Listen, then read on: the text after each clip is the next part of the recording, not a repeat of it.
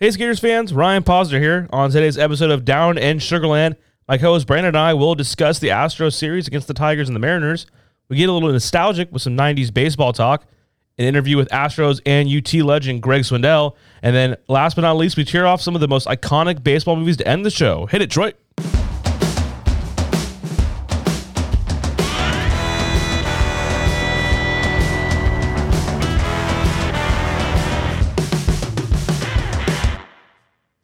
All right, Brandon. Well, it was kind of a week to forget, I guess you could say, for the Astros, and a lot of circumstances kind of, hanging over that tough week, taking a sweep at the hands of the Tigers, and then they got one game out of three against the Mariners, and, the week started off not so great. Right as our podcast hit, the news broke down that pretty much the entire Astros lineup was put on the injured list, and, the reasoning was health and safety protocols handed down by Major League Baseball. I mean, they were without guys like Jose Altuve, Alex Bregman, Yordan Alvarez, Martin Maldonado. So essentially really the entire lineup. And what followed was a tough week, as expected. There's definitely some chatter around the Astros. They were not too pleased that they were forced to carry on while teams kind of faced similar circumstances and got games postponed. But, you start there, the series with the Tigers, Brandon, and it was a little bit of a rough one. Yeah, Astros have lost 7 of 8, and they were swept by the Tigers, like you mentioned. Game 1, welcome back A.J. Hinch, and they put up a big one, winning 6-2. They lost Game 2 as well, 8-2. Even though the Astros had 8 hits in the game, but it was primarily Alvarez and Yuli. They've been mashing the ball lately. They've been a huge part of the offense. And then Jake Odorizzi, man, he got lit up big time.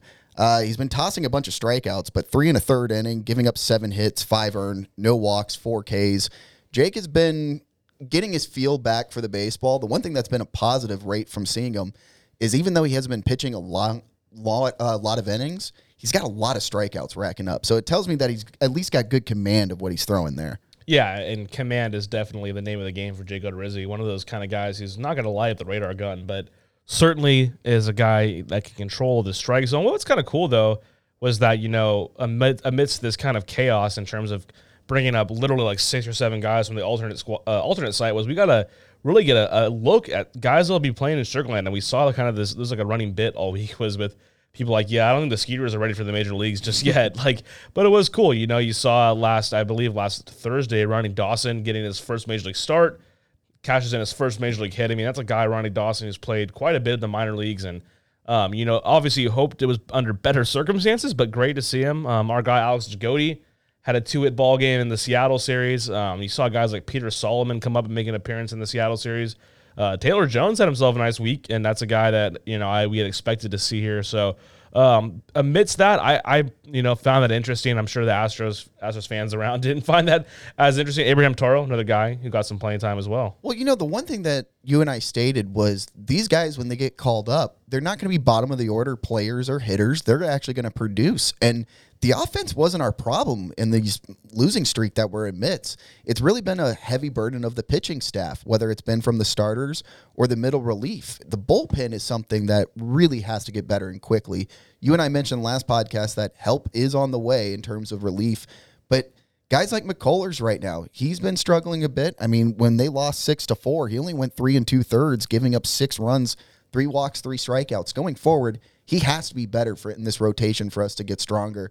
I mean, Odorizzi, you can tell, is getting the feel back. He had a much stronger outing the last outing against the Mariners, but with Verlander, somebody who's possibly on the horizon of coming back much further down the road, we need guys like McCuller to step up to give a lot more relief for this bullpen going forward. But the nice thing was, again, Skeeter fans need to be looking up because the bats were hot. They just didn't score many runs. A lot of singles. Yeah, and Lance McCullers, he did say, I mean, he had the Johnson & Johnson vaccine, and that happened a day or two before the start, and he wasn't feeling so hot either. It just feels like this black cloud was hanging over the team in terms of health and wellness in the bullpen especially, Brandon. I mean, my goodness. Soma Pedro Baez, another guy they were expecting to lead on heavily. I mean, obviously Roberto Osuna no longer with the team, so they're already down some of their back-end guys, and it's like some cruel joke too, like Blake Taylor. They put him on the 10-day IL to end the week. Andre Scrub hasn't been there. Josh James, a guy that is going to be a part of the bullpen, not there yet. So they've really had to kind of scrape, the resin off of their depth here, especially in the bullpen, like you had mentioned. And it's one of those things where you don't want to panic, but it's not good baseball to watch. It's tough to watch, and it's just there's help on the way. But it is cool. I think some of these guys are getting some opportunities early that could be impactful come September, October. Now you're looking at guys like Ronnie Dawson and Alex DeGote and Brian Abreu. They're getting extended looks now that really could pay dividends later on in the season. So kind of building off what you mentioned with the bullpen, I mean, our ERA, we're ranked 19th, which is about middle of the pack with 4.36, which I think is a blessing right now considering how rough it's been lately. But let's look at the positive side. Talking about those guys that you're mentioning that are going to be here in Sugar Land playing for the Skeeters. We've been singing DeGote's praises, and boy, did he make us look good over the break, man. Yep. I mean, he was absolutely just ripping the ball all over the park.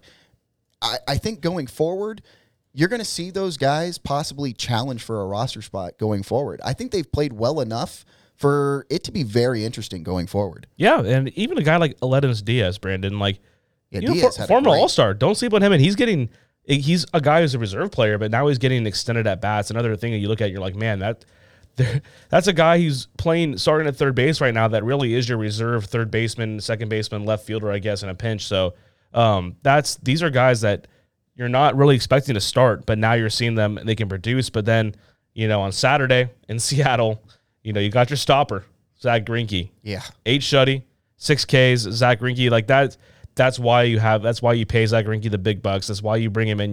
They gave up a lot of prospects to get him. And then obviously it seemed quaint that Ryan Presley also gets the save. It's like that is what Astro fans are expecting to see. You have Ryan Presley, one of your most established dominant relievers, finish out a shutout off the back of Zach Greinke. Well, speaking of that game, even though they won 1-0, every Astro got a hit except for Yuli in that game, which is incredible because it goes to show that they're just hitting a bunch of singles, but not driving any guys in right now. So it's a little bit frustrating because the offense is racking up multiple hits. If you look through the box score, a lot of those games, even though we only got 2 runs, we had 10 hits. So it goes to show that you're leading off the innings, getting singles, etc., but you don't have those big guns because they're out for safety protocol reasons to drive them in. So right now, I know the 7 of 8 is concerning, but judging by who's in the lineup right now, I feel like there's got to be at least optimism going forward. Yeah, you got to take it for what it is. It's a tough stretch of the season. A lot of those guys expected back this week, minus Altuve. I think he might have a little bit longer stay on the IL, but in terms of Bregman, and Maldonado and Alvarez, you're getting those guys back, and that's going to make the world of difference. Having Maldonado back too, I mean, that's a guy who handles the pitching staff very well. And then obviously there's other guys that are coming off the IL, and now you have Odorizzi. I mean, it was going to take him a little bit to settle in. He got signed late in spring training. But a manageable week. You get the Mariners again, and the Mariners, they started off hot, but then again, the Mariners are a very young team that they're playing with a lot of energy right now. The Astros are a team with a bunch of guys who've been there before. They know they've played long in the postseason. The Mariners are getting some great production out of a lot of a cast of young players. I mean, I'm interested to see, can they sustain it? My gut tells me probably not, but they've played good baseball. They see them later in the week. They see the Angels and the Rockies. So the schedule is favoring them. Then they have a pretty tough stretch coming up after that where they play some AL East teams. But they can get their footing here with a nice little stretcher against the NL West in this week and a half coming up. So I kind of want to bring up the elephant in the room now. Why on earth did we not get postponed? Yeah, I know you mentioned that. I know you mentioned that at the top of the segment here, where you're kind of bringing a roundabout. But like to begin the year, the Nationals and Mets, they got delayed, which kind of made sense. They just broke from spring training, so technically they didn't have the official start to the season. Twins just recently got suspended as well for play. Why don't we fall in that same category? Yeah, I feel like this is kind of payback in a way. I mean, I don't want to speculate, but Lance McCullers had mentioned that it seemed a little absurd they were playing the night that he pitched, especially. And I mean, he wasn't on the IL, but he was not feeling well. They said he was really down, and even James Click kind of alluded to they're looking into why exactly they had to play when there's other teams, like you said, Brandon, that didn't have to play. This by far is the most hamstrung I think a team has been due to COVID protocols early on. I agree, because that's the thing. If I'm an Astros fan, like I should be thinking of a couple of things. One, it's nice to see that our prospects right now came up and they all hit the ball. Two, it stinks to see our bullpen ripped together because of safety protocols. But why are we forced to be out there, but everybody else seems to get a break? That just seems a little bit ridiculous. I would understand people being fired up or upset about it, and I don't think they're really saying much. Yeah, I mean, and he kind of alluded to it. There's maybe the overlying theme that it could be retaliatory. But I mean, hey, it's a long season, and if the Astros were to go lose 7 of 8 in August, do you even do you even think about it that much? And that's why I think. And these guys this is a veteran squad. I think they're going to be okay. And the biggest thing now is you got the guys come back, and that's on the horizon. When they come back, how long does it take for them to get back into a groove? Like I said, you got a good chance. You got the Angels and the Mariners right here. You play 8 games against your divisional opponents right here. I mean, let's say you take 5 out of 8 of that. I mean, you're right. Because the A's, look at the A's, for example. They started the season off terribly, and they ripped off a bunch of wins in a row. And that's not surprising. We knew the A's were going to be a good team. So I think that's another thing with the Astros. And it's so hard for, as a fan to not overreact. But I agree. That's my advice. Just don't overreact. Look at the Astros. Look at the way they started the year out. They're winning games left and right. I agree. And the nice thing is we have 2 on the road against the Rockies coming up here. And then you mentioned it, the next 8 at home against Angels and A's, which will be huge. You take 5 of 8 of that, like you mentioned, you're right back in the thick of things. I think as much as people can be fired up, angry about that elephant in the room, I think there's also something where people need to try to plan ahead, knowing that we're going to get guys back. I'm glad this happened early rather than later. Yeah. And so now we can really kind of push forward. And if I'm an Astros fan right now, I feel a lot more optimism knowing that if this does happen again later in the season, the prospects are going to have more playing time under their belt. And I think we'll be even stronger going forward. Yeah, they'll be playing games here in Sugar Land. And they've had experience already at the next level too. So I think this is something where you can be fired up and angry, but looking ahead, we know that we're going to be tested, especially going forward. Yeah, I mean, I believe it was last Wednesday, there was a game in which the guys played at the alternate site and were called up, and Ronnie Dawson was in the lineup. He was in both lineups that night. That's crazy. But I do love it. The fan in me loves seeing a guy like Ronnie Dawson, a guy like Alex Dugotti. They get a chance to get their first big league hit. They get that ball. They get to put it up in the shelf.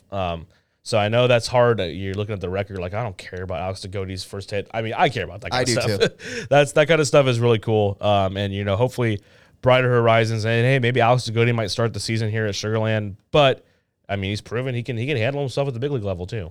So that is going to do it here for segment number 1. When we come back, we've had a nice little string of 90s baseball Astros guests, including Shane Reynolds, and this week's guest, Greg Swindell. So me and Brandon decide, why not talk a little 90s baseball? That is next up here on Down in Sugar Land. Hey Skeeters fans, every Houstonian knows that Cherry King Backyard Store is the first and only stop for when you upgrade your backyard. With the largest selection of outdoor furniture anywhere, you're sure to find the right look for your new backyard oasis. The finest quality merchandise at the lowest possible price every day. That's the Cherry King difference. Cherry King Backyard Store is proud to be the official outdoor furniture retailer of the Sugar Land Skeeters. Visit one of the 8 greater showrooms today. Okay, Brandon, we know that the last week was not a banner week for the Astros, and that's okay. They're going to turn it around. But let's just focus on a little nostalgia. I feel like that cures some bad times in the present. And, our last 2 guests have been pretty nostalgic. You had Shane Reynolds, who pitched with the Astros from the early 90s all the way up until the early 2000s, and then Greg Swindell, who only had a 4 or 5 year stint with the Astros, but that was back in the mid-90s. And, I mean, I like 90s baseball because for me, you and Troy, that was like really the first time where we can look back and we can be like looking at retro baseball and be like, I remember some of that. Absolutely. Well, when you think of 90s Astros baseball, what are some of the first thoughts that come to mind? Amazingly, I don't think of necessarily the 98 team in dominating. When I think about 90s baseball, especially with the Astros, there's one player that jumps to mind, Ricky Gutierrez, the shortstop. Okay. The reason is everybody's got that one guy where you kind of hit your wagon to. And you're like, I think he's going to be a star. Yep. Everybody get his jersey. For me, that man was Ricky Gutierrez. I would have died on a hill as a little kid telling you like, oh, no. You get me that autograph, it's going to be more valuable than a Barry Bonds any day. So that's funny enough. When I think 90s baseball, that's always the guy I jump to first. Really? That's interesting because I'm a little bit younger than you guys. So I do tend to think of more like the late 90s. And I just remember seeing Jeff Bagwell for the first time and like seeing him on TV. And I'm like, this guy looks like he is like sitting on like a low stool and just parks dinger after dinger. Like, yeah, there was nothing like Jeff Bagwell. Like, no one had. Yes, there are iconic stances, but no one had a stance like that where they just sat in a chair. And that's the other thing you just mentioned. It. I feel like the '90s was like the last era of iconic batting stances. Tony Yes. Batista, wide open. Craig Counsell, straight up. Bagwell, like a chair underneath him. Vaughn. Yes, like all of that, and suddenly that's gone. The other thing I think about with Bagwell, not only his batting stance, but that little poof that he had on the edge of his batting gloves for whenever he got hit on the wrist. Absolutely. I mean, yeah, that 98 team, I mean, it is ridiculous. Like, you look at the star power of that league. I mean, yes, they're okay. Off the top, 3 Hall of Famers. You got Jeff Bagwell, Craig Biggio, Randy Johnson. Then you have Derek Bell, who had just he was one of the most popular players. Like, he was a name, I mean, Moises Alou, a guy that played a decade plus in the majors, gets his start with the Astros. And then you had Shane Reynolds. I mean, Billy Wagner, who, by the end of this podcast, maybe he's in the Hall of Fame. I don't know. Like, he's going to be in the Hall of Fame, I think, someday. And you had so many names on that 98 team. And to be honest, like, as a kid, I remember I just loved that uniform. I remember the star. I got a pillowcase that had all the National League team logos on it. And I remember the Astros and the Marlins. Those are my 2 favorite logos I have off that pillowcase. I have been to 2 games where the pitcher won his 20th game. And those 2 pitchers were Astros. And, of course, it was Jose Lima and Mike Hampton. Oh, my goodness. That Lima time was obviously, I mean, he's one of those guys where I wish I was a little bit older. I didn't have quite the appreciation for him. But, yes, I know he was kind of like, I'm trying to think of a pitcher in this time. Maybe Marcus Stroman would be a close example. Just a guy who, like, you want to watch him pitch, but you just want to watch him, like, the reactions when he pitches. To me, Jose Lima he attracted the camera because when it was Lima time, he did that funny thing with his hat where the bill's pointed up and it's kind of like folded in. But he was like, he made you happy like the same way Manny Ramirez did for so many kids. Yeah. Where you just kind of like watch him and you just start immediately laughing. And Lima was perfect for that. Billy Wagner, you mentioned him, one of my favorite guys ever because he was so tiny. And when he came out there on that and then mound, he just shoves 97 exactly right down your throat. And the most impressive thing was in high school he threw right-handed, but he broke his arm and then started throwing left. Unbelievable. And boy, did that work out for him, right? Right. And he would just come out just throwing straight gas like at 5'7", just on that mound. Dude, and to that point, I feel like the 90s really lended itself to where you'd like watch a guy come out in like reading glasses, like he's going to be your history teacher in 7th grade, and then he just pumps 95, like easy gas, like right by you, and you're like, dude, I thought you were going to be a lecturer on like 1820s like European civilization, and then all of a sudden you're going to blow a fastball. I mean, what the heck? To me, Billy Wagner had like the ears to where he looked like this was his off season from working in Santa's workshop. Like he just throws straight heat when he comes down here. I absolutely love Billy Wagner. That was my mom's favorite player of all time. It's just because he just, like you said, he didn't look how he threw. Yeah, I mean, and he really, to like, if you want to go back and look at like the numbers, just the normal numbers you look at for a pitcher, but then you also look at the metrics, he really was probably the most dominant closer of all time in terms of like dominance, not in terms of like compiling numbers, because he didn't reach a lot of those save numbers that you might look for. In terms of just straight dominance, that dude was it. He was one of the best, if not the best, to do it. I agree. In that little window where he was pitching, I mean, he was just lights out every time he came onto the mound. Absolutely. And I mean, the 90s too, is just like I said, I'm more of like the late 90s, but it just seemed like you had all these guys. I mean, and yes, you can probably draw some reasons as to why this was, but just like you had these very kind of unathletic looking dudes, like just not unathletic in the sense of like, oh, they look like that out of shape, but just like guys that look like they're going to be linebackers who you send out there, like Albert Bell. That's what I think of. He's just incredible. Monster. I mean, like you don't see a guy with Albert Bell's physique playing in Major League Baseball today. No. Pablo Sandoval, you could make an argument. Pinch hit assassin. But there was many Albert Bells. Like Albert Bell looked like he just got off his lazy boy and was like wearing a beater, and somebody's like, get him a jersey. Every team had an Albert Bell. Like Mo Vaughn, another guy. Like, I mean, Mo Vaughn hit some of the most titanic home runs of baseball history. Was Mo Vaughn a no batting gloves guy? I don't believe so, but the 90s did have itself some no batting gloves. Astros, 2 of them with Bell and Alou. Yeah. And that was my favorite thing. I respect a guy who goes no batting gloves especially because that bat is disgusting in the major leagues. Yeah. It's covered in tape and pine tar, and to go no gloves, like especially after a long career like Moises Alou. And not only that, he stuck with it his entire career too. Well, not only that, you know how he got the better grip, right? He and Jorge Posada used to do this. No, please tell me. They used urine. Okay. And they would sprinkle it on their hands, and that would be acting as tape. Hey, man, there's rumors of guys using, and including one guy we had on this podcast named Roger Clemens, who would use Icy Hot in certain places to get their fire him to up. fire him up. Yeah, like they would use that like to wake him up. Like Is that why they call him the Rocket? I don't know, man, but I mean, hey, I can't confirm or deny that. I promise you when I say that. But there are guys who even like Jake Peavy who pitched later and not in the 90s. But like there are guys who did that, and then even Joe Musgrove who just threw no hitter. I don't know if you heard like the interviews. He said he had to pee the entire time, and he did not want to pee because he didn't want a sense of relaxation. He wanted that like.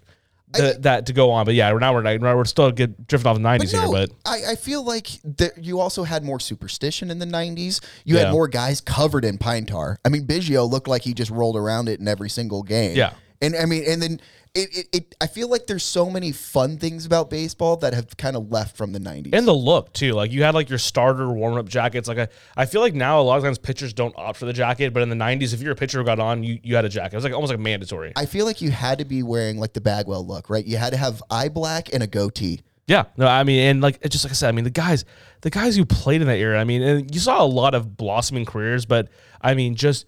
The physique, like I feel like nowadays, like you look at Mike Trout, you look at Ronald Acuna, you look at Francisco Lindor, these guys are like robots, like they're physical specimens. They're Ferraris. In 90s it was like you had a Pinto, you know, or like a F-250 souped up like extra cab. Like these guys were just monsters. But you know, I also feel like because they were built the way they were in the 90s, like you didn't have the same kind of injuries because of those guys had so much body fat. You know, I think that actually does come to play. Yeah, and I mean pitchers, obviously there was a lot more emphasis. I mean this has been a generational thing. Like Greg Swindell, like there was a game when he pitched for the Indians. We didn't get into this in the interview. He threw 11 scoreless innings with the Indians. You'll never see that again. Like if you throw 7 scoreless, pat on the butt, great job, right? hit the showers, like they're going to the bullpen. Complete games, I feel like, belongs to just 3 guys in the major league right now. You expect it from Scherzer, DeGrom, and like Greinke here and there, but everybody else kind of just feels like a complete game is almost like a no-hitter at this point. And Randy Johnson saying was go 9 or go home. Like, I mean, he lived up to it a lot. And is it weird that I always think of Will Clark when I think of 90s baseball? Gosh, I think of him as like constantly pinch hitting. Will Clark and Matt Williams, that little corner trio for the Giants. I don't know why I always think of that. I mean, just 2 guys who like just mashed lefty righty at the Giants. And I think picture Candlestick in that ballpark where they had the bullpen in right center. Yeah, dude, that was always because I mean it was built for football more than it was baseball. That's another thing too is ballparks. I'd say probably like 15 to 20% of them were multi-use. Oh, I miss the dirt infield all of a sudden, and just you know how painful it is to get tackled by these guys, but let alone being tackled at shortstop. Yeah. Or you watch Gary Anderson line up for a 50-yarder and he's kicking off. He's kicking off the infield dirt. Like that was always the best thing in the world. There's some things, especially with 90s baseball, that I miss primarily. I miss the names. I feel like the Mark Grutzalonics, don't exist anymore, as fun as those used to be. Pokey Reese. Yeah. What a name. Dude, and what a man, dude. That guy just suddenly just disappeared. I know. It's the Astros, too. I mean, that really was kind of bringing it back to them. That was where they really, like, after the 90s, like, they got into the late 90s, and then they had the 05 World Series, and they go to the 2017 World Series Championship. That late 90s team, that really was the first, like, sustained success they had. And that team, I mean, my goodness. And you're in the Astrodome, too. The Astrodome is really... That was the thing. It's already an icon in itself. I feel like because of that late 90s team, that's why there's such a nostalgia tied into the Astrodome. Because when you think about it, you think about that dominant run that they had. Because in 98, it really did feel like this was the year. This was the team that put it all together. And just inside the Astrodome, too, it made it come alive. And I think that's why so many people look back on it fondly. Yeah. And I mean, that they couldn't have sent the Astrodome out with a better style, exactly. A better team. And I mean, yeah, like even that 98 National League. I mean, look at the Braves too. You got to think about those guys too. You got Maddox, Smoltz, Glavine, Millwood. I mean, like my goodness, a young Andruw Jones, Chipper Jones, Ryan Klesko, man, that guy had pipes, bro. He had pipes. Ryan Klesko also had the best shades to play in as well. I miss those glasses that people would wear too. Ryan Klesko like looked the part of a guy who like probably just ripped out of his jersey into a leather jacket and went to a Creed concert after the game. It looks like he just ate a bowl of gravel before he plays baseball. Oh man, that was great. Yeah, him and Brett Boone too. Javi Lopez. That Braves team was really good. Brett Boone, another iconic batting stance. Yeah, him and his brother Aaron. It wasn't quite as iconic, but yeah, Brett Boone, man. No, Brett had one. He stuck out the butt. And he had his hands like up there too. Yeah, you're so spot on with the batting stances. I feel like guys, you don't quite see him as many. And the one you mentioned that sticks out, Tony Fernandez. Oh, wow, what a batting stance. All right, well, that's gonna do it for our 90s baseball segment. Next up is Greg Swindell. We had a great chat with him, and 90s baseball was surely on the docket as well. So stay tuned here to Down in Sugarland. We are now happy to welcome to the show a great friend to Skeeters Nation, College Baseball Hall of Famer, former Major League All-Star, and the only manager in Sugarland Lightning Sloth's history. That's Greg Swindell. Zeke, how's it going, man? Thanks for coming on. Thanks for having me. That's a great intro right there. Yeah, that's trying to get quite the resume. But I wanted to start with your nickname, Zeke. How did that come to be? My brother, when we were growing up, his name was Corky, and for some reason, when he got to college, Corky became Cork, and then Cork became Zork. So then I became Zeke. So it was Zork and Zeke. Zork and Zeke. That is a power duo. I'm glad his name wasn't Gorky, because then it'd be Gork and Geek. Very true. No, that's a pretty cool nickname. I like that. Well, Greg, you were at Constellation Field a whole bunch last summer. You know, the manager of the Lightning Sloths in the kind of upstart Constellation Energy League, and I mean, it's pretty safe to say that it had a pretty large impact on you. You're now the owner of a Lightning Sloth tattoo, and just want to get an idea what that experience was like for you, and obviously what compelled you to get the ink. Well, the sloths were awesome. I mean, I had a great time doing it. I'm glad that Roger and Inky and all those guys were able to invite me and ask me to do it, and enjoyed it. And the ink, I mean, I like ink. If you've seen my arms, and I have a couple on my leg and my back. I like the ink. And it was kind of we were a pretty good little fraternity there, our Lightning Sloths. We got along. Yeah, it was a bubble for the players. I got to go home. They had to be together. But when we were at the park, it was a great time, a fun bunch of men who enjoyed playing the game.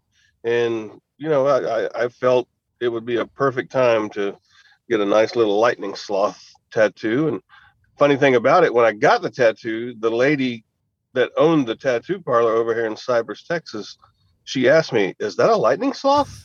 She was a fan. Oh, she man. was a fan. She had been to games and knew what the Lightning Sloth was. Man, that was kind of funny. It spreads right there. Lightning Sloth community runs deep. And one of your guys, CJ Hinojosa, actually ended up signing with the Astros too. So we're going to probably see him here at Constellation Field in a couple of weeks. So great fraternity, like you mentioned there.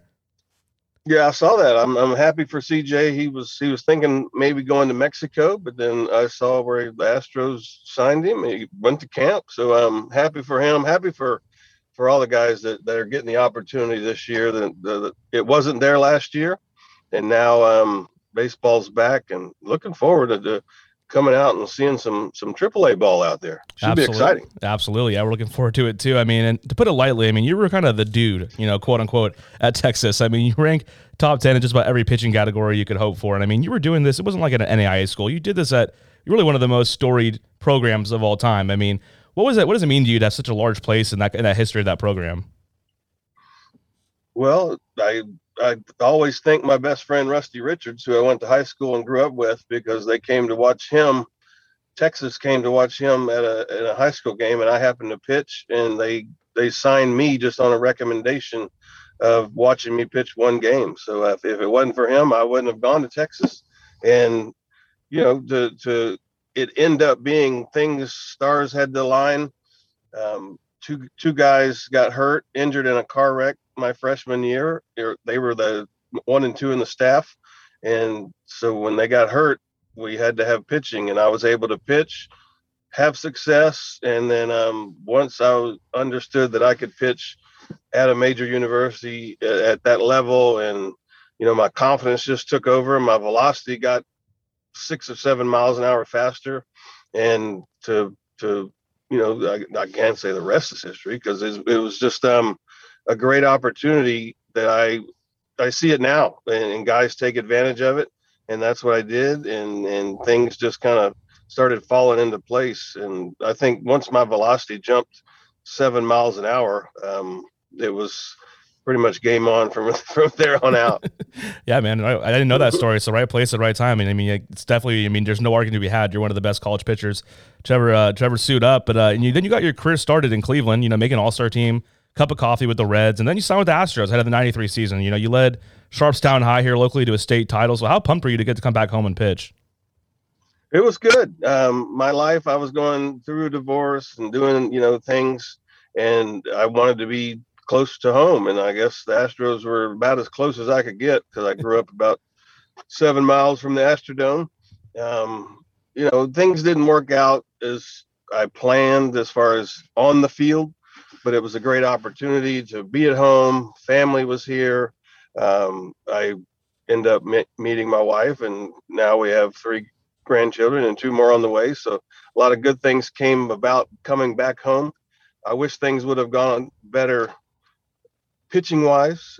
They didn't. I didn't pitch up to my potential, and but it was great to be able to put on an Astros uniform because I would go watch Nolan Ryan throw. I would bug the heck out of Stretch Suba, who was the bullpen coach, for a ball all the time. And when I was little, and I was Astro buddy. Cesar Cedeno was my Astro buddy, and I became an Astro buddy to a kid. So it was a real joy to put on the Astro uniform. Just wish pitching wise it would have turned out a little better. Yeah, you got to wear those rainbow unis, so I mean, hey man, that's always good to have that on your resume. Those were some pretty good uniforms in Major League history. And we had your teammate Shane Reynolds on last week. What was Shaner like as a teammate? Oh my gosh, about as competitive on and off the field. I mean, he one of the hardest workers I'd ever been around. When he took the mound, he's all business. He's one of those guys that you couldn't really talk too much on his game day. I'm much more different, kind of laid back, and would talk to people. But he was all business. And then the 4 days in between, he would get after it in the weight room, do his running, do his throwing. He was a professional to the nth degree as far as preparation and being ready. And still friends with him today. His son Ryan ended up going to the University of Texas, so it was, we see each other quite often. The last few years, now wives still have lunch, so it's kind of a neat friendship. A lot of times in baseball, your teammates, you don't become friends. But Shane was one of those guys who we've kept in touch with outside of baseball and are still friends with. Yeah, no, I was kind of going on a limb there. I know, kind of like you said, just because you're teammates doesn't mean you're lifelong friends, but that's cool. I didn't realize you guys had such a kind of a long-standing bond like that. And, Greg, I find it fascinating. The guy you faced the most in your career, and I'm sure you may know this, maybe not, Cal Ripken Jr. And, I mean, hey, Cal's a Hoffer. He hit 340 against you, but we're not here to talk about that. I want to pump you up. I want to pump you up, man. And I saw how you fared against Barry Bonds. You held the guy with the most home runs in Major League history to a 188 average over 37 plate appearances. First off, did you know that stat? And how did you have that kind of success against Barry? I do know that stat just because people ask all the time, how'd you do against Bonds? So, I mean, eventually I thought it was 6 for 36 or something like that. Yeah. I think you only had one homer too. Yeah. He hit that in Pittsburgh. I remember that one. No, he actually hit it in San Francisco. He almost got one in Pittsburgh, and when he was pimping it pretty good, and I yelled at him going, you better make sure it leaves the park first, because he barely made it to first base, and my outfielder caught it at the wall. And I think it goes back to college. He was at Arizona State. I was at Texas. We met up in the College World Series. His first at bat off of me in Omaha made him 8 for 8 in Omaha. Oh man! And he hit a double about a foot from going out in left center.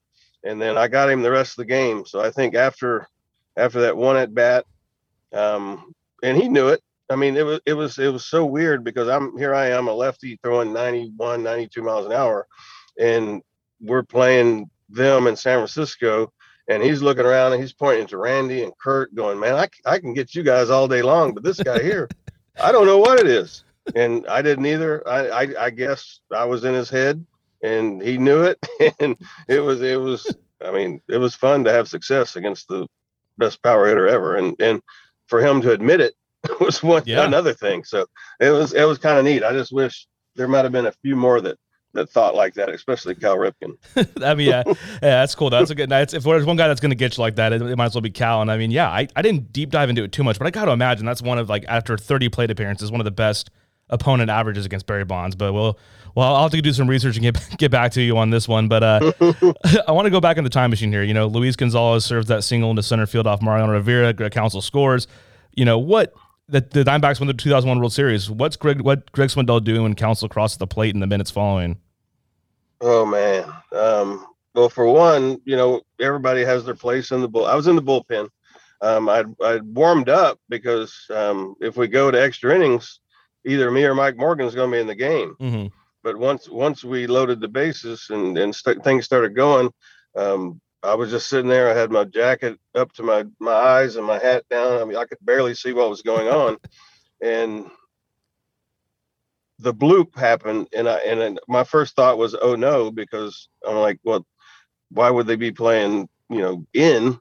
It made sense after the fact, and I can get to that later. But they were playing in. I thought they were playing back, and once I realized they were playing back or in, I just threw my jacket off, turned my hat around, and I don't remember much after that. I just ran to the pile, and I couldn't believe what had just happened.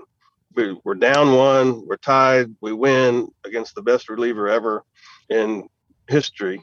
It was quite a roller coaster ride just in the matter of an hour and a half right there in Game 7. And then to top it off, Roger started Game 7 for the Yankees. So there you go. It was, oh man, it was a mess. Man, Roger and Mariano, you guys won the game. I mean, so yeah, why were they playing Gonzo up? I mean, he's obviously, at that point, he was one of the best hitters in the game. I mean, definitely a big power threat. Why were they playing up on him? Well, it's funny because I watched one of the documentaries on it, and Joe Torre at Yankee Stadium, I think in Game 3 or 4, whichever, they played back because they have the opportunity at home early in the game. If you play back and you don't turn the double play, a run's going to score, but you still get to bat. Well, they're visitors in Arizona in the bottom of the ninth. If they play back and Mariano has Gonzo hit just a lazy ground ball and they don't turn 2 and the winning run scores, at that point you have to play in because you have to cut the run off at home, because if not, the season's over, the World Series is over. So that was the reasoning that they were played in, and thankfully it was Game 7. Thankfully we were at home. Yeah, because it would have been different. Very cool. That's an interesting perspective there. Well, I mean, you pitched really well in the World Series. I mean, 3 scoreless outings. You finished 2 of the games off. What gave you more like that bubble gut, that nervousness? Was it coming out in your first World Series game, or was it your first appearance in the major leagues as in general? Oh no, I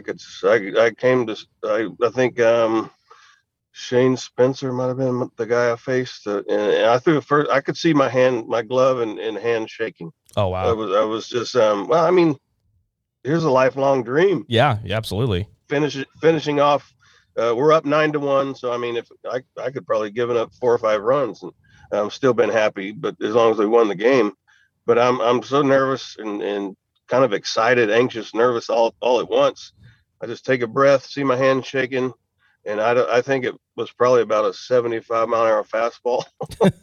It was a strike, and he popped it up deep to the outfield.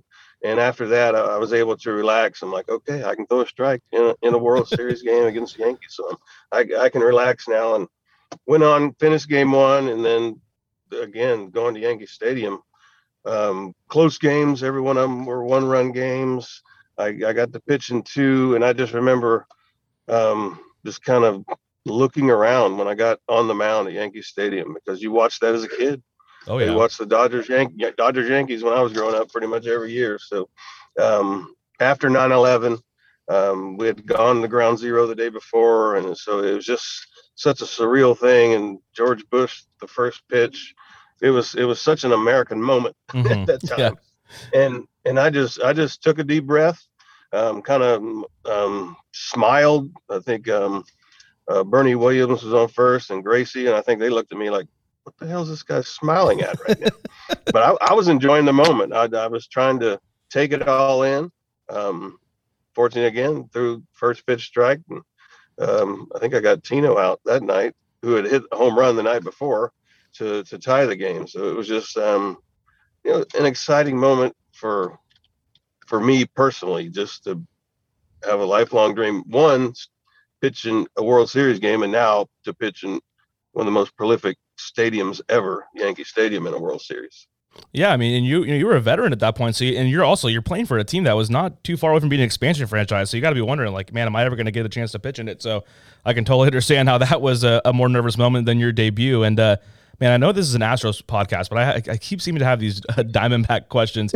If I have it right, you would have been in spring training camp when Randy Johnson infamously threw that pitch that hit a bird and exploded it. And I don't know if you were. I know that sometimes you're not at the same game, or if you're on the backfield. Were you there when that happened? And what was your reaction, if so?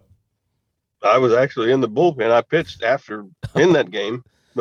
Eventually, yeah. I mean, you follow the flight of the ball, and you look at the hitter, and all of a sudden you see like someone just shot a bird with a shotgun, or you're having a pillow fight and feathers go everywhere. So it was you were like, huh? What just happened? And funny thing, the Longhorn Calvin Murray was the batter, so I got to talk to him about how he went. What were you thinking at that moment when the bird exploded? And yeah, it just came up. I think the 20th anniversary. It was during 01, so the 20th anniversary of the bird getting blown up by Randy Johnson. Were there feathers on the mound? I mean, you feel sorry. You just wonder what the little bird's last moments were when he kind of glances to his left and sees a 100-mile-an-hour fastball. Yeah, he didn't have much reaction time. I know that. Hopefully, it was quick and painless. But were there feathers on the mound when you came in and pitched? Yeah, I talked to a reporter a few weeks ago about it because he was asking questions. He goes, you pitched in that game. I go, well, I remember the bird. I don't remember pitching a spring training game at that point, but he said I did. Interesting. Well, there's a guy, he meant had a big impact on me journalistically, and I know he had an impact on you somewhat, and that was, the late Pedro Gomez, and I saw you kind of had an interesting connection with them. They're in that 01 World Series. He wrote a pretty scathing column about one of your teammates ahead of that Game 7. He went down to the field for BP, to be present, to make sure that if anyone wanted to gripe with him about it, he was there. And then legend has it, you went up and, shook his hand and kind of just gave him a head nod. What compelled you, you get ready for Game 7 of the World Series. What kind of compelled you to go walk up to him and give him that kind of respect? Well, the way he described it the night before, we had a good relationship because, you could talk.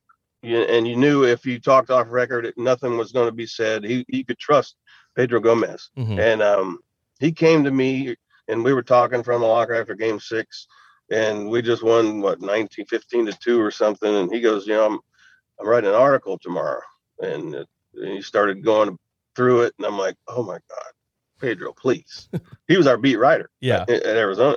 And I'm like, Pedro, why now? I mean, of all times, Kurt doesn't need to be upset, doesn't need motivation. He doesn't need anything. And then, so he's like, well, I already did it. It's in, it's going to be done. I'm like, okay. And next morning I read the article and I was like, wow. I mean, it wasn't as bad as he made it sound. And it was the truth. I mean, what can you say? The article was truthful. And I felt compelled to go up to him, shake his hand, and didn't say a word, just shook his hand and nodded. And he knew exactly what I was getting at. And that's just respect, I think, for each other, that you could trust Pedro. And sure. He was a good man, a good baseball man, and sorry he's gone. But at that time, I felt the right thing to do was to go up and let him know that I acknowledged everything is cool. Yeah. No, I mean, that was just one of those anecdotes, when he unfortunately passed, that came out, and I was crazy, man. Us having, known each other from the summer, I was like, man, that's crazy. And I think someone said, like, when you walked up, he was probably like, oh man, I'm about to get it right now. And he just shook his hand, gave him a head nod. I think that's pretty cool of you to go up there and do that. Cause like you said, it sounded like he was pretty spot on with whatever he was writing about Curt Schilling. Well, you got a pretty exciting summer ahead of you. You're going to be the bench coach for the Victoria Harbor Cats, collegiate summer league with your buddy Todd Haney. For Astros fans that might not know, that's a league that infielder Alex Dugotti, guy on the Major League roster right now, played for.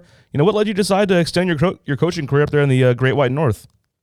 Well, it would have been fun. The COVID has hit pretty bad up there, and they've closed the borders again. So it was a couple of weeks ago, though, they canceled the season for the West Coast College League. But to reason why I want to go, I mean, who would not want to go to Victoria, British Columbia in the summer? The highs are 70 degrees. I think the highs here are 7,000 degrees. So it's a great city. Stopped through there a few years ago on Alaskan cruise on our way back and saw Todd and his wife Kira in the stadium. And it's just an opportunity, I think, like the Lightning Sloths. I mean, an opportunity to be around the game, to help young men and especially college kids who are trying to, just soak everything in like sponges. And Todd had invited me a couple years ago, but with my son being autistic, nonverbal, just not in the right place in life, and this was going to be the perfect time to go up there. And it was only for what, a month and a half, 2 months, a fun time. Unfortunately, now it's been canceled, but we've already locked in for 2022, so we have to wait another year. Okay, good. Well, that's good to hear that you're going to get a chance to go up there. Yeah, man, I got my Harbor Cat gear merch in the cart ready to go. Well, you mentioned your son. I kind of wanted to leave it on this. I mean, I know raising autism awareness has become a pretty big part of your career. I mean, you played a key role for us in our Hope for Three night during the Constellation Energy League. Signing memorabilia, making a video for us. What has made this issue so important for you? And what are some ventures maybe you've taken part in recently or you have planned in the upcoming future? No, just awareness. I mean, people don't know the cost of raising an autistic, especially a nonverbal. When they're young, you want to try to get them into any type of physical therapy, occupational therapy, speech therapy. Back when Dawson was little, none of that was covered by insurance. Now, fortunately for a lot of people, it is, but for a lot of people, there are families that have 2, maybe 3 that are on the spectrum. So bills, doctor visits, everything, it adds up. And that's just whenever we can help raise awareness and raise funds to help families out that can't afford because early intervention is the best thing for these kids. If you can catch it early, you can maybe they will start talking. Maybe they don't go crazy in a grocery store or anywhere, or you can take them to a baseball game and not have to worry about them covering their ears, or because they can be brought attention to, and it's unfortunate that people sometimes will look and give you bad looks, but my guy's 6'4" now and 220 pounds, so if anybody gives me looks, I'm just going to sick him on them. Yeah, but it's mainly awareness. It's out there. It's more prevalent than ever. I think 1 in every 48, not just boys, but boys and girls, 1 in 48 is diagnosed on the spectrum. So raise awareness and hopefully help families out that are not as fortunate and get them into therapies. That's awesome. That's great stuff, Greg. And that is Greg Swindell. You can find him on the Longhorn Network as the great analyst for Longhorns baseball. You can find him on Twitter at Greg Swindell. Greg, thank you so much for joining us, man. Really appreciate the conversation. Appreciate it, Paz. All right, we'll be right back on Down in Sugarland. Baseball is back at Constellation Field, and full season ticket deposits are now available. May 20th is just around the corner, and you won't want to miss exciting baseball this summer as the Skeeters enter their first season as the AAA affiliate of the Houston Astros. For more information, visit SugarlandSkeeters.com and be one of the first to reserve a seat. Okay, that was a great interview with the legendary Greg Swindell. And Brandon, we ran through a lot of topics there. Did anything stand out to you in particular? I love the nicknames to start off. Zork and Zeke just sounds like a fantastic Saturday morning cartoon show. What amazing nicknames that they had. But the lightning sloth tattoo as well, the tattoo artist being a lightning sloth fan, I had so many thoughts in my mind. I was thinking to myself, would I ever get a sports tattoo? And if I did, what would I get? Wow, you put me on the spot there. That's a good question.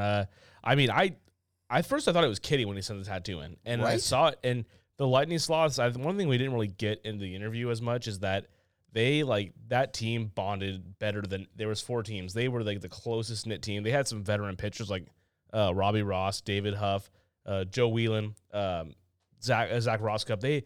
They like had the right blend of guys to get in there. And you know what? If I'm getting a sports tattoo, that's a good question.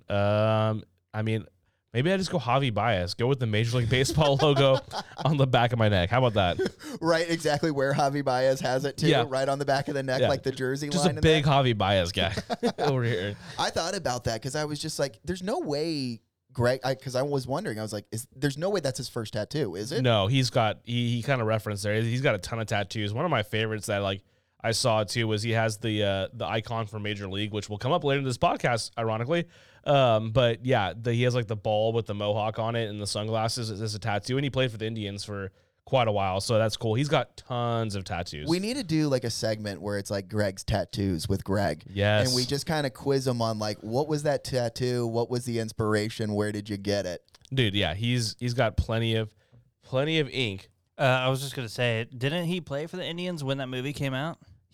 What year did the movie come out? Do we have the math? I think it was like 87. Yeah, no, he did. He did then. That was. I mean, I think that has something to do with why he probably got the tattoo, because like a movie about the Cleveland Indians, that was probably not something you'd expect. And I mean, you look at a lot of his pictures, he's wearing that uniform they wear in the movie. 89. Sorry. Yeah, no, he was with the Indians. 89. There you go. That's incredible. So I didn't know that little factoid that he was right there, and especially with the Wild thing. Was he Wild thing? Well, he said he didn't. He was not like a hard flamethrower, so he wasn't kind of like. He was more like one of the other pitchers, a little more control guy. Not Rick Wild thing, and Greg's never been to prison either, so he's Yes. he's not in that category. California Penitentiary League. Yeah. The one thing also that was fun too was going through that 2001 World Series with Greg, because that's a World Series that stands out for so many reasons. Just like improbable, right? And on top of that, I think that also had the best first pitch ever with George Bush. As much as I've ever seen all these other first pitches, he went up there and threw an absolute strike where there was more eyes on that opportunity than any other first pitch I've ever seen. But then I always think in that one, I know like Randy Johnson and Curt Schilling were pinnacles for that, but I think of Tony Womack before I even think Tony of Womack. Luis Gonzalez, everything, because to start that inning off against Mariano Rivera in Game 7, it started off with Tony Womack. Dude, Tony Womack, man. And Craig Counsell, he's literally been a part of two Iconic ones, winning Game 7 World Series runs. And, I mean, within, like, it was 97 Marlins and the 01 Diamondbacks. Yeah, so within 4 years. Has there, I mean, Joe Carter hit the game-winning home run for the Blue Jays, but nobody has touched home plate twice to win a World Series like that in Game 7. I don't know. That's an interesting factoid. We'd have to look into that Yeah, one. I mean, my Especially goodness. for two different teams. I think that's what makes it also a factor as well, because he did it with the Marlins, and then he did it again. So, I mean, what an interesting time. Craig Counsell. Man, Craig, we were talking about batting stances earlier. Counsell's got he's got probably the most iconic batting stance I mean, ever. we mentioned him in naming off that list of iconic batting stances. I bet Craig, if he's got like a Google hit alert on his name, he's going to be like, why are they mentioning me so much? What is going on with these dudes? Yeah, I mean, I tried to like ask questions about the Astros, but really everything I was asking kind of led to those Diamondback eras, because I mean, and there was the pitch with the bird. Yeah. And I was talking over Greg, and I felt terrible. I was just wondering if he saw feathers down there, and I jumped the gun a little bit. But I mean, like that image, like if there's a baseball blooper reel, it's not really a blooper reel unless it included that clip of the bird literally exploding upon impact. No, it's the most incredible play you'll ever see in your life. If you've never seen it, people, YouTube it. Randy Johnson pigeon, and you'll see it. Or was it a dove?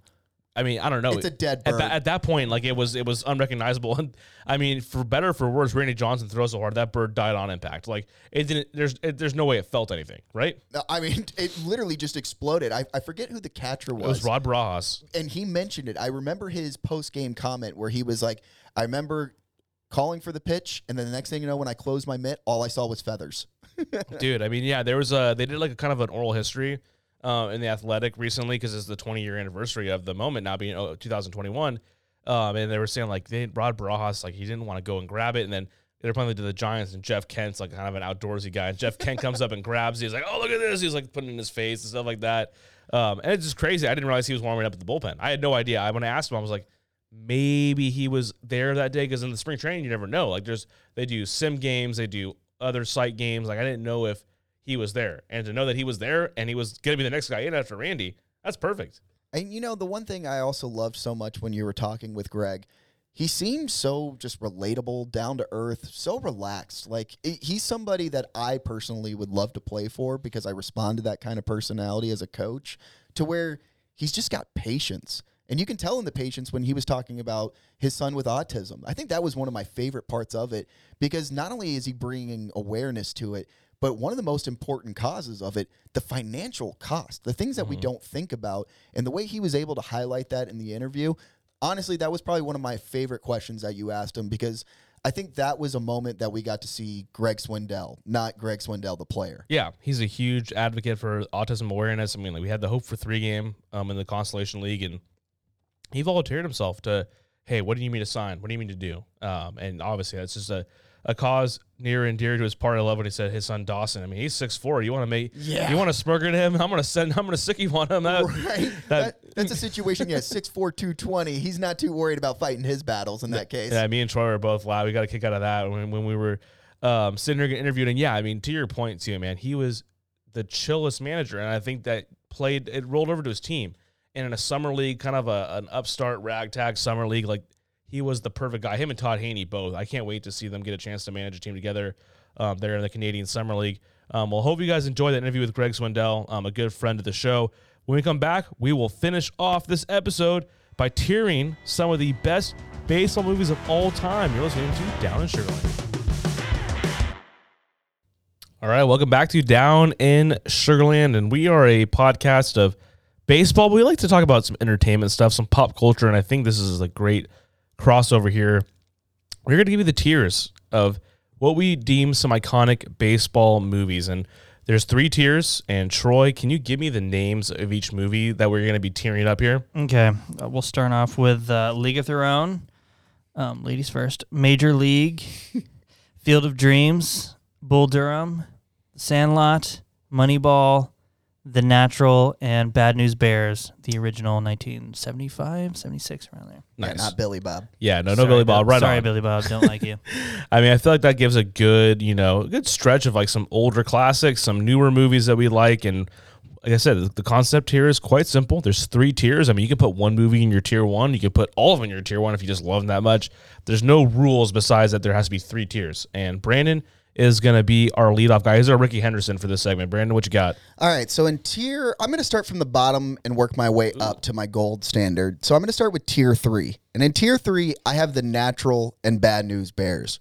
Primarily, one, they're not my favorite baseball movies. If I'm going to watch a baseball movie, those are probably last. On top of that, if you've watched The Natural, I know there's some people that are listening in the audience and they're going to hate me for this. It just doesn't hold up, and it's not a very good baseball movie. They probably brought a loaf of bread with a nickel, too.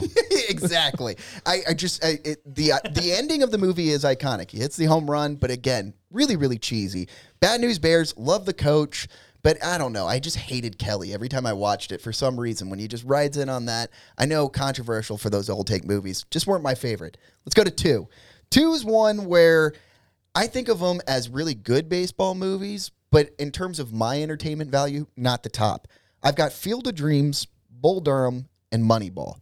Now, I will say of those 3 movies, probably overall the best actual baseball being played in terms of film production wise.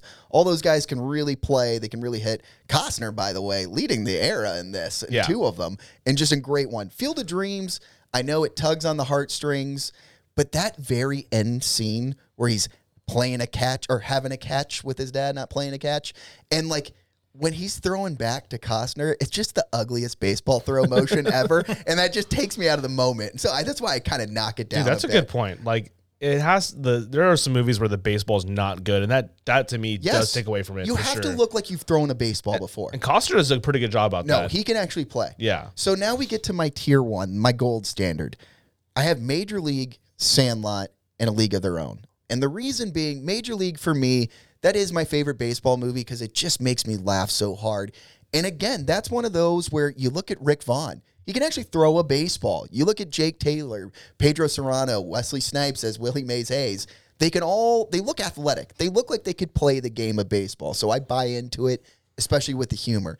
Sandlot, I mean, I was a Sandlot kid, just you and your friends knock on each other's doors. I'll meet you in the parking lot or just an open field. Let's play a game. And for some reason, even though nobody's watching, we're not even filmed or recorded, those games just mattered, Yeah. And I think that movie makes me feel like that every time I watch it. I just miss that just on the field play where nobody's watching, but these games meant the world to me. It's Game 7 of the World Series. Yes, it mattered if I put my head on the pillow and I was the hero or I wasn't sleeping that night, And I love that about that movie.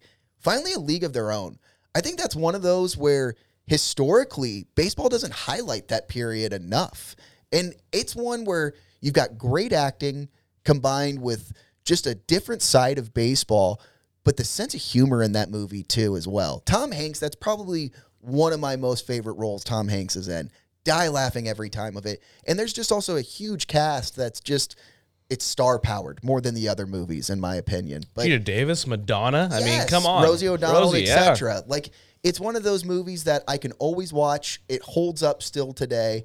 And again, the baseball being played still looks like they're athletic, and that matters to me. Dude, and Hanks. I mean, come on. Exactly. Come on, Hanks. Tommy. Is there a Hanks movie that doesn't really hold up? I mean, that's a different topic. We can do that in segment 3 next week. But that's Hanksy, man. Yeah, we'll talk about it. But that's my gold standards. Love it. Troy. Dude, that was of course excellently. Thank you. Talked. Should I start off with 3? You can do it your way. You can go gold brother. down to bronze. Let him fly. I mean, I'll start down first. Either way, I'll go with my third tier. I'm just gonna put The Natural on there. Watched it. Sorry, it kind of bored me. Like we said, has the iconic music that still gets played in our ballpark too. So you'll probably hear that here at Constellation Field. But for my second tier, I'll probably put Bull Durham. I enjoy it. I've watched it later in life, so I'm not like there's no like nostalgia tied to it with me. Yeah. Same with Major League, exact same. I didn't grow up on it as you two may have. I'm gonna put A League of Your Own on that tier too. Great movie. Obviously, I totally agree with you. Tom Hanks is great, and the star power in that in general. And then this one, Bad News Bears, kind of. I was almost between 1 and 2 with this one. I know you were pretty low on it, but I love Walter Matthau. Like he's like, hilarious. In I've don't know why. I've always loved him and Grumpy Old Men and all that kind of stuff. So I'll probably put that in tier 2. As far as tier 1, I'll start off with Field of Dreams. I enjoy it. I know there's some cheese factor in it, and yeah, you brought up some flaws in it, but I'll take it, man. That's a good Father's Day movie, and I always enjoy watching it around that time. And then I got to go with Moneyball. Moneyball is one of my top favorite movies. It just makes me like appreciate the game of baseball. Gets me emotional a little bit. And then obviously one of my favorite baseball movies of all time is The Sandlot. Grew up watching that. Me and my brother would always watch that movie on repeat. And then it's got, one of the best 4th of July baseball moments. You got Ray Charles singing America the Beautiful, and they're just looking at the fireworks. That's one of my favorite scenes of all time. When Porter's putting together his hot dog. Oh, dude. They're like, love it. Night game, let's go. Yes, that's such a good point. That 4th of July, like whenever we used to do like the 4th of July fireworks here at Constellation, I always waited for that Ray Charles song. I control that. So Yes. I always put on that song. I'm like, we're playing this song. This is like, gets me all the feels. To me, when that song is played, now it's 4th of July. Exactly. Yeah. All right. Well, I guess I'll close it out here. My tier 3 is identical to Brandon's. I had The Natural, and I had Bad News Bears. Kind of interesting, though, that scene, it's corny, but you know what's funny is that Eloy Jimenez of the White Sox now had a moment in I think it was like an all-star game home run derby in the minor leagues where he literally hit a ball so high and so far it knocked out a light standard at the stadium it was at. And like everyone was like, oh, The Natural, but like... And then like sparks just flew. Right. And it wasn't... bat was made from the same type of tree. Exactly. It wasn't quite as dramatic. I just think it's funny. I always think of that like everyone's like, The Natural. And in full transparency, I've already been roasted on this a few times. I've never seen The Natural, so You're not missing But anything. you've seen everything else on this list, I have. which is I'm actually like surprised. I am too. that's the only one. So tier 2, I'll go from the bottom to the top. I have League of Their Own. Great movie. Just not one of those. I didn't, kind of like with you, Troy. See, I didn't grow up with it. I watched it a little bit later in life, and so just not one of that stuck with me. Maybe a little controversial. I have The Sandlot in tier 2. I think it's just because my tier 1, I hold them in a higher regard. Nothing against Sandlot. That's more of the movie that was made in my generation, but just did not think of it as high as the last 3. And then tier 2, I'm going to close it out with Bull Durham. Tim Robbins, man, puts on a show. However, as Nuke Volush is a guy that's supposed to be throwing like cheddar. Yeah. It looks like he's soft tossing. I agree with that. Because he was supposed to be bringing the heat. If you make him like a junk ball pitcher, yes, I could buy it more. I'm totally. I'm with you. Great movie though, and as someone that works in minor league baseball, as we all do, I think that one really does embody the spirit of some of the minor league gags that go on, but just didn't buy it with Nuke Volush. So it's enough to knock it at tier 2 for me. Tier 1. I'm going to go from bottom to the top. I mean, these are all on my tier 1, but just in order. Field of Dreams, one of the first baseball movies I watched with my dad, and it's just like it's so cliche. The monologue with James Earl Jones when he's describing, what baseball meant to him. I mean, God, it gives me chills just even thinking about it. One of my favorite movies. Major League, that movie, like, and I actually watched it in reverse order, but like that was the first time where I'm like, man, like baseball and comedy kind of clashed, you know. It seemed like it was always separate. Also, fun fact: the guy who plays Pedro Serrano is the guy from the Allstate commercials, and I think people know that fact. blew me away. never knew that, man. And I mean, the manager. I mean, God, it all of it. It's just, it's just so perfect. And then number one, Moneyball. That's my movie. Billy Bean. Went to my alma mater, Malcolm High School, go Sun Devils. There we go. And I'm like kind of like a chubbier, curly-headed guy who works in baseball, and I get a lot of comps to Jonah Hill. So that movie, and he's like, "Do you want me to speak to you? Do you want me to talk? Yeah, when I point to you, I want you to talk." Like, it's just you know, we need to get AJ Hinch on because Billy Bean gets Brad Pitt. AJ Hinch. Yeah. Who does AJ Hinch get in that movie? It's Philip Seymour Hoffman. No, that's not. Oh, that's Art Howe. Art Howe. Thank you. My apologies. Yeah, no, that's what I but meant. either way, I mean, you're in the right. But you know what I mean is Billy Bean. It's like you get ruggedly handsome Brad Pitt, Art Howe. Here's Philip Seymour Hoffman. All right, but arguably, who's the better actor? I mean, you're right, but That's I would true. rather be better. I would rather be portrayed by the better looking man, I know. I'm with you on that one. right? Like that. Yeah. if like you're Jason Momoa, you know, you're like, all right, like sick. Dude, Chris Pratt kind of makes like his film not debut, but like I he have gets that bobblehead over here of the Scotty H, Scotty pick a Hattenberg. machine. Hattenberg. Yeah, that movie. I mean, like I read the book too. It really is like for people that are about our age. I mean, that's it doesn't get much better than Moneyball. So Field of Dreams, aren't they doing a major league game there this year? If I'm not mistaken, I believe they were planning on doing it last year, But then it got and it got canceled. nixed. And then now this year, yes, they are playing a game there. I hope it goes through. That's awesome. That would be the most like crazy cool looking game Yeah, on for television. sure. Yeah, I mean, hitting a home run into the cornfields. I mean, that literally is like when you watch it, you dream about the field. That's the thing I'm wondering about. If I run into the cornfield, can I still catch it? I think there's a wall.